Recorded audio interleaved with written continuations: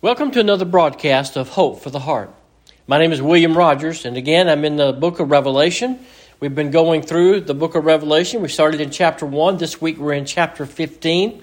I can't believe it as time flies by. But the context for today is Revelation chapter 15, really the whole chapter. I don't think I'm going to get to the whole chapter, so I'm only going to read the first 4 verses. Then we'll look at the last 4 next time.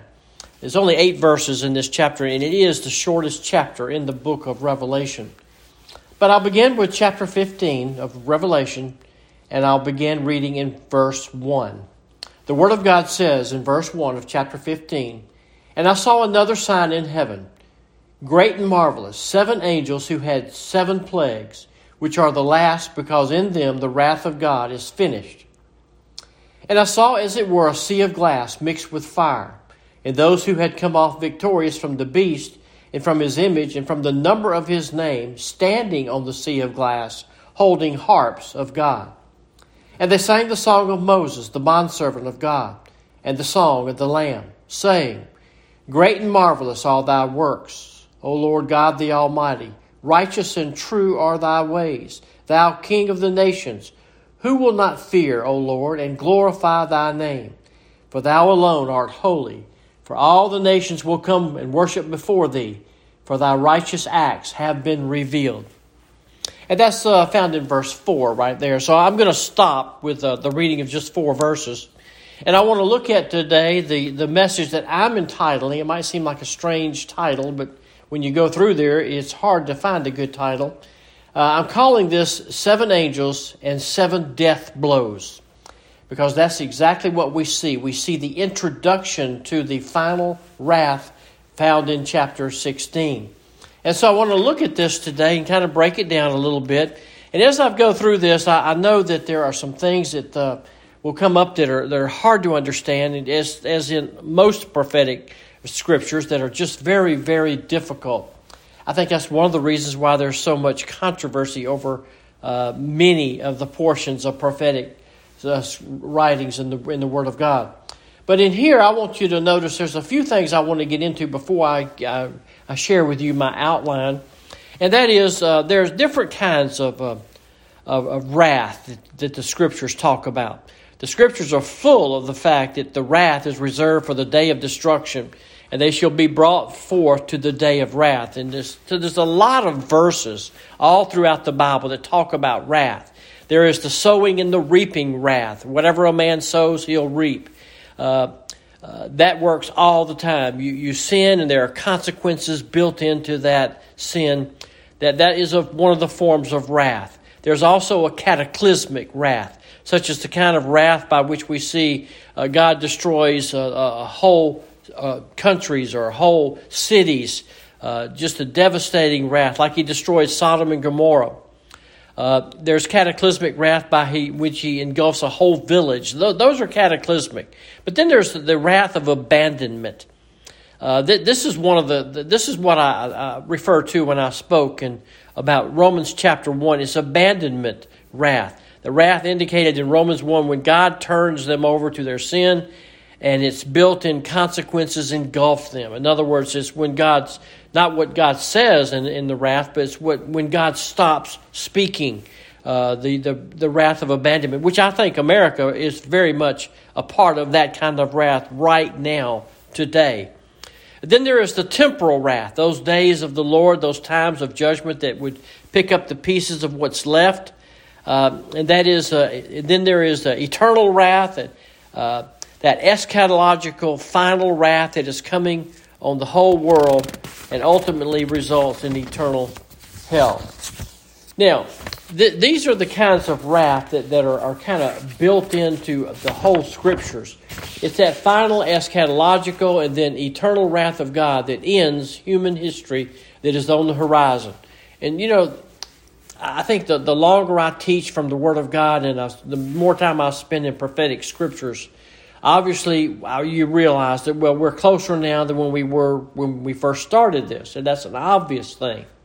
But more and more, I see on the news, I see and understand certain things that God allows me to see and understand.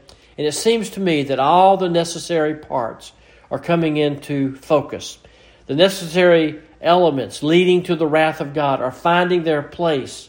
It's like the chess, it's like I've referred to it many times, it's like the chess board is being set up and it's ready to begin. By trekking our way all the way from the initial introduction to the wrath of God in the oldest part of the Old Testament down to the end, it just seems that it's getting closer and closer. It's like one writer puts it, it just lurks on the horizon, perhaps of the immediate history coming upon us really quickly. And I know you can see it too, because I get questions. I know from what I hear from other prophetic teachers. So it's getting closer and closer and closer as we get to that time, which is why I wanted to go through this book of Revelation, and even thinking when I started, I may not actually get to finish. But I want you to know that when we get to this chapter 15 introduces these 7 bowls of wrath, the last wrath, the final wrath. Chapter 15 and 16 deal with the last 7 plagues, which are the bowls of judgment poured out. We've been waiting for this. Remember back when we hit chapter 11, verse 14, the 7th trumpet is the same as the 3rd woe. So chapter 15 and 16 record in prophetic truth the end of the world. We are just days away chronologically looking at the book of Revelation as the tribulation period, the 7 years. So by the time we get here in this chapter and what I just read, we're very close to the coming of Christ and the setting up of His kingdom. So after the bowls Jesus comes. Of course, we'll have 17 and 18, which we will deal with what those deal with, which is going to take some time in itself. But Christ comes. So chapter 15 is the preparation for the bowls judgment that will happen, and we'll see them in chapter 16. Then we began to look closely at this as it was coming upon the scene in chapter 14. We said in the 2 harvests, the harvest of the souls here in chapter 14, verses 14 through 16, is a look at the bowl judgments in chapter 16. And then the harvest of the great harvest will be a look at the Battle of Armageddon, or the campaign of Armageddon. So what we have here is it's hard to follow. I understand that. But maybe if you just hear it over and over again, it will begin to fall into place.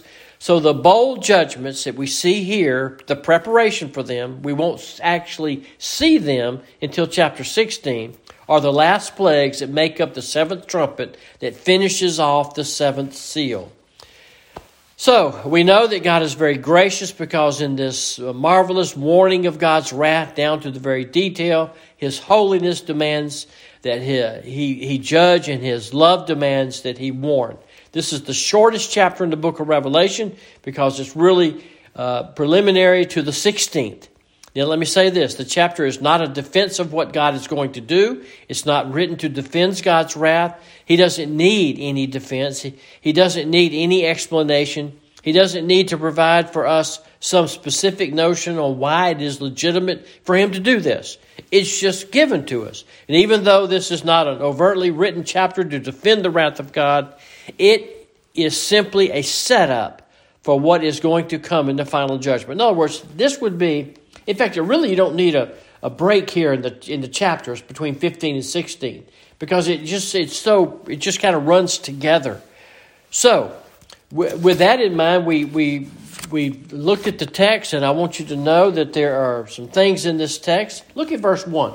I saw another sign. This sign, I don't want to spend a lot of time on this, but as I said in this, it's another sign in heaven, the 3rd sign that has been seen. By the way, it has been mentioned in the book of Revelation. The other 2 are in chapter 12, verse 1, and then in verse 3 of chapter 12. And another sign appeared in heaven, it says there. And so we've seen these signs, but this is the 3rd time this sign, or this is called a sign, is seen, and is found now in chapter 15, verse 1. This one he describes as a great and marvelous expression of the magnitude or word, the meaning of massive. Because look at what it says here. I saw another sign in heaven, great and marvelous, meaning the magnitude, the overwhelming, massive, huge, shocking, startling, or overwhelming fact of what he sees. And, sometimes when you read these things that John is seeing, it's you can't really visualize it, but you can imagine what must that have been like for John to see this. Remember, he was told in Revelation chapter 1 to write the things that he sees. And so he's been told to write this, and so he's still under that command to write these things. And so we see this sign, and then he's going to begin to explain this. Now, when we come to this, I want you to notice something else here real quick before we go too much farther. I saw a sign in heaven, great and marvelous, 7 angels who had 7 plagues. Now, I just want to center in on the word plagues for just a minute. The word plague is quite an interesting word because the Greek word for plague actually defined out means a blow or a strife, a wound or a scar. It can mean calamity as well. We think of the word plague, my mind automatically goes back to Matthew chapter 24, or Luke chapter 18, or Luke chapter 12. But in Luke chapter 12, for example, there is this same word that is used here. And it says for beating of a person with a whip. At the end, there are leather pieces of glass or stone are attached to it. To the very end of the tissue, even leaves their organs exposed. And this word is used there. Again, it's used in Acts chapter 16. Once again, the chapter later on, it uses inflicting blows and wounds. In 2 Corinthians 6:5, it is a term used for beating. In Revelation 13 and 12, it has the idea of a death blow. And so I'm bringing this out because this is reflective in my title that I have titled this message today, again, 7 angels and 7 death blows. Because it says in verse 1, 7 angels who had 7 plagues. Well, plagues is, we tend to think of a illness or disease when we think of plagues. And that's not really what it is here. It has the idea of it here as a death blow. So we're not just talking about some kind of illness or some kind of epidemic, some kind of a sickness. There's not that time for that here. These are rapid fire things that come. These final 7 judgments that are poured out in hours and days, right at the very end, in rapid succession. These are what I would seriously call, and several other writers, this is not new to me, these are death blows, mortal wounds that come with deadly force. The term is not here for the first time use. It's been used earlier in chapter 9, verse 18. When we talk about the plagues there, it says 1/3 of mankind was killed. That would be a death blow because that many people died. That would happen in the 6th trumpet. These 3 blows, it says in describing that fire, smoke, and brimstone, none of those were diseases. They're wounds, blows, or calamities, death strokes or death blows that come from God. In verse 20 of that chapter, the rest of mankind who were not killed by those blows or plagues, it says, there are killing blows, then it describes those. So you find in the very end of verse 6 of chapter 11, the 2 witnesses are going to smite the earth with such death blow as often as they desire. But I think it uses the word plague. So we're talking about something that is deadly. So when it says here in verse 15, or chapter 15, verse 1, I saw a sign in heaven, great and marvelous, 7 angels who had 7 plagues. Compare that to how it reads when I give you the different word for plagues. I saw another sign in heaven, great and marvelous, 7 angels who had 7 death blows. That adds a bit of seriousness to this and finality to it because we're talking about these 7 angels have 7 deadly blows coming to the earth. And he says, 7 angels who had 7 death blows, the last, the end, the final ones. These are the worst. They are the most severe. They are the deadliest that come, that God can send. Now, calling these last plagues from God, calling them the last calamities of God, or the last death blows, implies that the trumpet judgments and the seal judgments which are also plagues. They are not the plagues. These are the last plagues. So these are the very last ones. They've all come from God. And so it makes it a very interesting picture here to see what John is seeing. Now remember, again, when John sees this, he is seeing this from heaven's perspective. The earth doesn't see what John sees. The earth doesn't see what's going on, as we would say, behind the scenes. This is heaven's view that only John is able to see. No earthlings are privy to this. They are probably taking a breath of air, thinking that the judgments on earth may be over, those that are alive. They don't know that the worst is about to come. They don't realize what is being prepared to send their way, and that it will be 7 deadly blows. So, we've been talking and anticipating this since chapter 14, as we read that last time, and getting ready for this. And even in chapter 15, we're still awaiting the actual revelation of these bowls as seen by the earth. So, we know that it is a very interesting time. Now, again, the word wrath means rage or anger. It's a passionate outburst of anger. In fact, in chapter 16, verse 19, this anger and this wrath at the end of verse 19 is called God's fierce wrath. Now, his wrath unmixed with grace and mercy. The end of verse 15 in chapter 19 talks about the winepress and the fierce wrath of God the Almighty. He will come in rapid fire, I believe, in staccato fashion, right near the end of the 7-year period. Perhaps in just a few days from the very end it will happen, and it will happen in rapid fire. But in the midst of that final pouring out of judgment, there will still be the opportunity to repent. It's like I was telling a young man the other day, talking about his older brother, desiring for him to be saved, did not know. I said, look, as long as he has breath in him, he is able to repent, then it is still possible. You just don't know. But this tells us there will be grace to the very end. God is a loving and gracious, merciful God. God is long-suffering, and we know that because of the warnings here. This whole book is a warning to this generation, and it will be a warning to that generation that is going through the tribulation period as well. They will be referencing the Scriptures all the way through. And so we see this. So now let me get into the outline, and the outline follows in verses 2 through 8. There's 3 things that I think are very important here. 3 things, or what we could call reasons, that demand the wrath of God. And I'm only going to list these for you and talk about the first one this week, because I'm not going to be able to get into it. But boy, it's a very interesting setup of a chapter that we have in the book of Revelation. It's one of the most interesting chapters because of what we see here.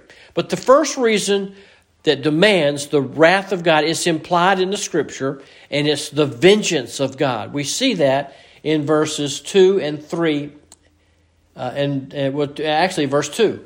We see that. And then the second reason that I will probably not get into today, but I might. I'm ready to get into it. The second reason for the wrath of God, that demands the wrath of God, would be the character of God. So we have the vengeance of God is seen in here, the character of God is seen in here, and then the third reason that demands the wrath of God is the plan of God. And that we will see beginning in verse 5 as his plan unfolds. So all of these are implied in the Scriptures. You don't find, like in verse 2, that the vengeance of God, but you see it. You understand it. You understand it because of the words that are given here. The vengeance of God. Listen to what it says. I saw, as it were, a sea of glass mixed with fire, and those who had come off victorious from the beast and from his image and from the number of his name, standing on the sea of glass, holding harps of God. In the vision that John has, he sees some astounding, amazing things. Now, we're not going to go through many of them in this book, but here's quite a remarkable thing. He says, I saw, as it were, notice it's not really water, it's not H2O. he says, I saw as it were a sea of glass, something reflective. It's not water, as we know from Revelation chapter 21. I saw a new heaven and a new earth. The first heaven and the first earth passed away, and there's no longer any sea. So we know there's no sea up there. And by the way, this is a view inside heaven. John is up there, and he sees this with him in heaven. This is not on earth. So I know there's been a question about a few other things that John sees that were of the earth or at the entrance of the kingdom, but this is actually in heaven. But there's no longer any separation by the nations. John's vision here before the throne, there was the same phrase as he saw a glass sea like crystal. Now, crystal is not that flat glass, is it? We know it's not flat. What's the right word? It's cut glass, and so it makes it so that it refracts light. And so we don't really know what we're seeing here, but we know that it is it has the same phraseology as Revelation chapter 21, that we read this view of heaven. And so when we get to this point, we see that John says, I saw as it were a sea of glass mixed with fire, and then he sees people standing on this that have overcome. Well, who are these people? These people are those who have come out of the Great Tribulation period, and they have survived. But look how it describes them. Those who have come off victorious. Now, they died because tribulation is not over. But yet it says they come off victorious. And look how else it describes them. Victorious from the beast and from the image, from the number of his name, standing on the sea of glass, holding harps of God. So these have completed their time on earth, and we can't even imagine what they have gone through on earth to be where they are now. We know that it is a terrible time that they have been through because we've read that. It's easy to read. If you want to see what they've had to go through, you can go back and read Revelation chapter 13. He speaks arrogant. It says the beast, the Antichrist, speaks arrogant words, blasphemies for 42 months. 3.5 years, he opens his mouth, blasphemes God, and it's given to him, it says in verse 7 of chapter 13, to make war with the saints and to overcome them, and authority over every tribe and people and tongue and nation was given to him. And so when we can read, we can just imagine what these people probably went through as he had people chase them down, and we don't even know what kind of death they experience when they're standing there in heaven. But we do know they were required, people are required during tribulation to receive the number of the beast.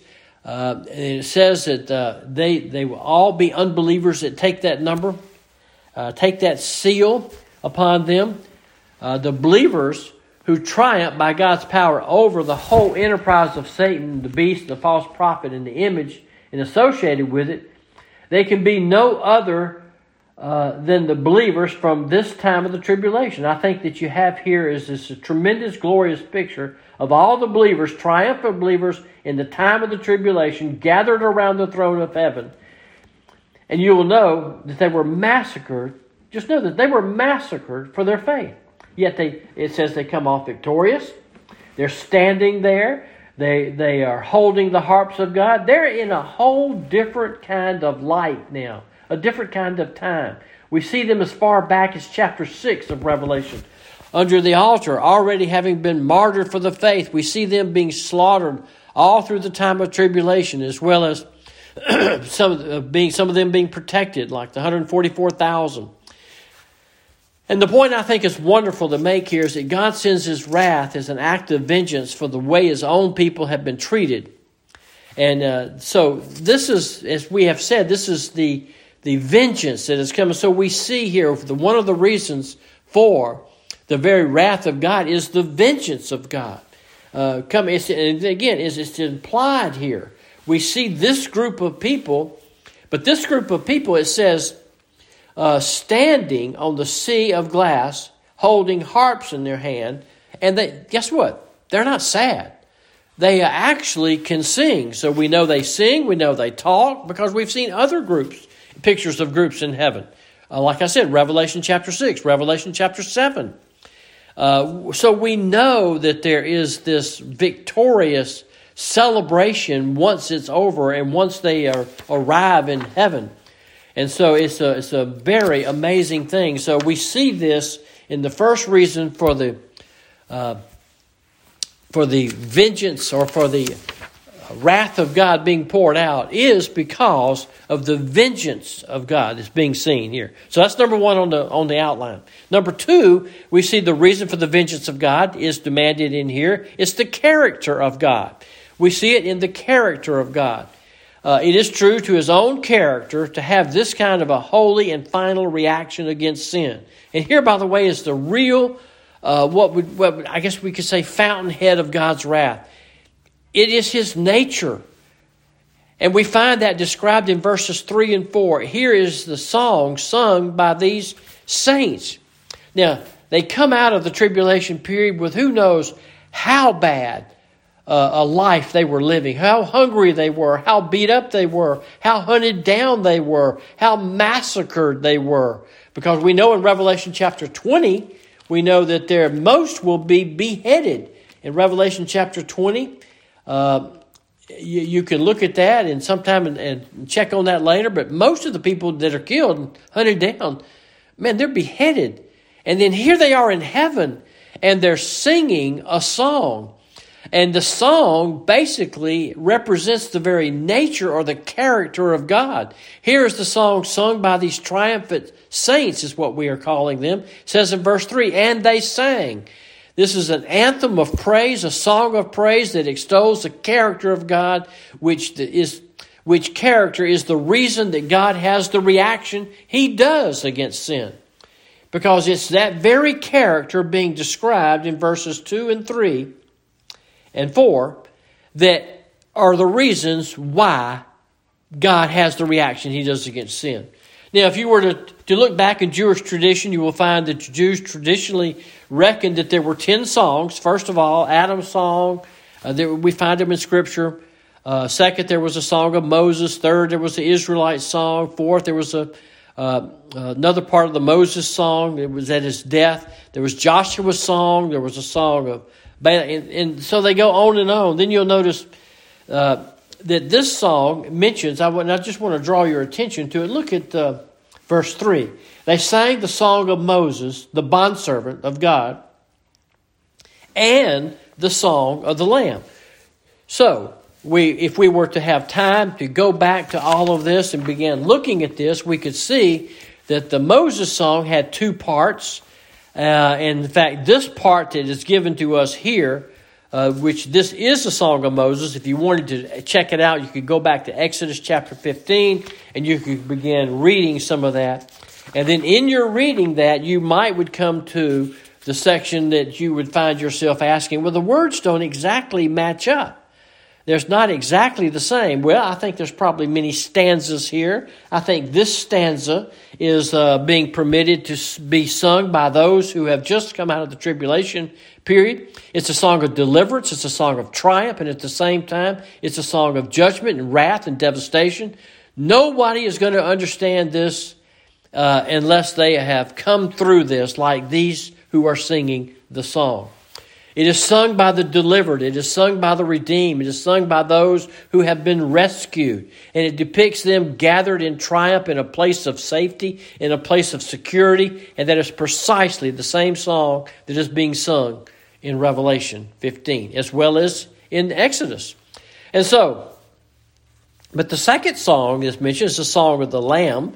And this is the new song, and we saw that he actually mentioned to us in Revelation chapter 5. And I think it's probably was sung there by the 24 elders who fell down before the Lamb. And it says they sang a new song. So I think all of this is being combined here. And the Song of Moses was sung. It's something I got from, I think, 3 different writers put this together. The Song of Moses was sung at the Red Sea. The Song of the Lamb is sung at the Crystal Sea. The Song of Moses was a song of triumph over Egypt. The Song of the Lamb is the song of triumph over Babylon. The Song of Moses told how God brought his people out. The Song of the Lamb tells how God brings his people in. The Song of Moses was the first song in Scripture. The Song of the Lamb is the last song in the Scriptures. The Song of Moses commemorated the execution of the enemy, the expectation of the saints, and the exaltation of the Lord. And the Song of the Lamb deals with the same three issues: God's faithfulness, God's deliverance of His own, and the judgment of the ungodly. So I think I want to end right there, because this is just a general look at the song. And I just don't want to get too far, because I won't be able to explain the things. And to me, the explanation of these things is far more important than just covering material.